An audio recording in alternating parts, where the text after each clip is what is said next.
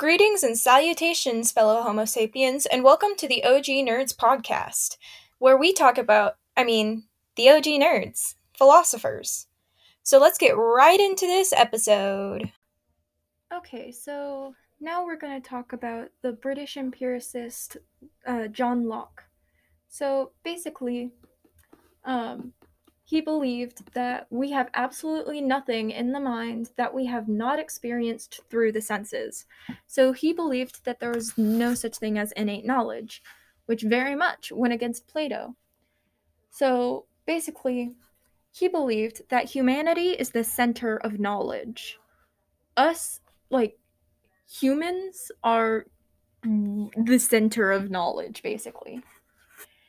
So his philosophy was a little bit of a mix between epistemology and ethics. He kind of brought them together in a weird mixture. So there were three British empiricists that, main British empiricists. Those were Locke, Berkeley, and Hume, which we're only going to talk about Locke. But Locke and Hume were both epistemology, and Berkeley is kind of just a philosophy of his own. He's a little bit of everything, and it's a little messy and a little terrifying. So he was born in 1632 and died in 1704. He provided the first comprehensive defense of empiricism. So basically, he was the first philosopher to have a logical defense for empiricism. So basically, he disagreed with Descartes and Spinoza epistemologically. It's a great word. Love that word. But basically, yeah. Sorry for the music in the background if you can hear that. But anyway, he was impacted by Bacon, Thomas Hobbes, Richard Boyle, who was a chemist, and Descartes, Descartes' qualities. So not necessarily his philosophical beliefs, but his qualities. So he influenced John Stuart Mills, I cannot speak today, the philosophes, and American revolutionaries. So his beliefs in philosophy very much impacted the American Revolution, and nearly 150 years later. So even after he died, he's still impacting people. I wouldn't be talking about him if he wasn't. So his important writings, he wrote a lot. So basically, a letter concerning toleration in 1689, essay concerning human understanding in 1690, and two treatises of government in 1690 again. So we're kind of going back to his main idea, so that we have no innate knowledge, no ideas whenever we're fetuses, I guess. We'll call each other fetuses. Let's do that.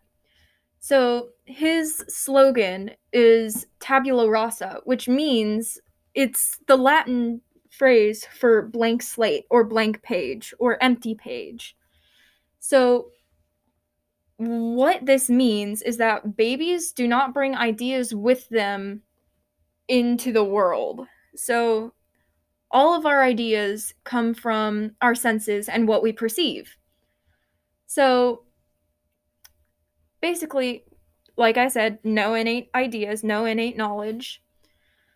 But ideas, sensory ideas from our sensory experiences, there are two different ones. There's reflection, which is a memory of the sensation, and sensation, which is the physical impressions. So, say I got burned by a stove. Me feeling that sensation, that would be a sensation idea. Me later remembering I got burned by the stove and remembering that pain would be reflection. But sensation is also, it can also be sort of like reflection in some ways. But not really, to be honest. Okay, don't know where I was going there. But reflection. Another example of that is phantom pains in amputees. Like whenever someone gets their arm surgically removed because it was causing them so much pain. Their brain can sometimes says that their arm is still there and they will feel pain in that arm, but it's actually non-existent. So they feel the pain, but the pain isn't actually there.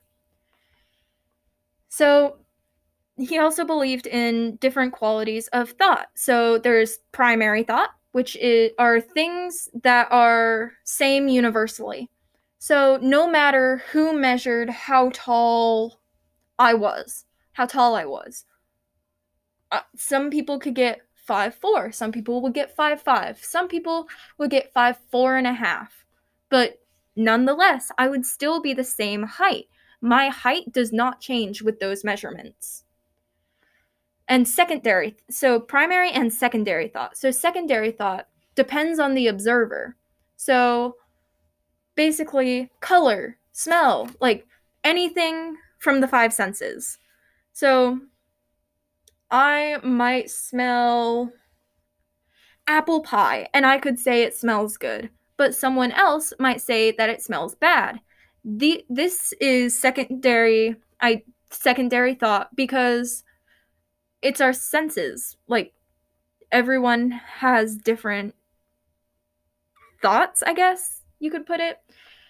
But basically, he also questioned, can anything be known beyond the five senses? Like, do we really know anything besides what we can perceive with our five senses? Not really. That's what he believed. So yeah, there's not a whole lot more on Locke, but yeah, adios.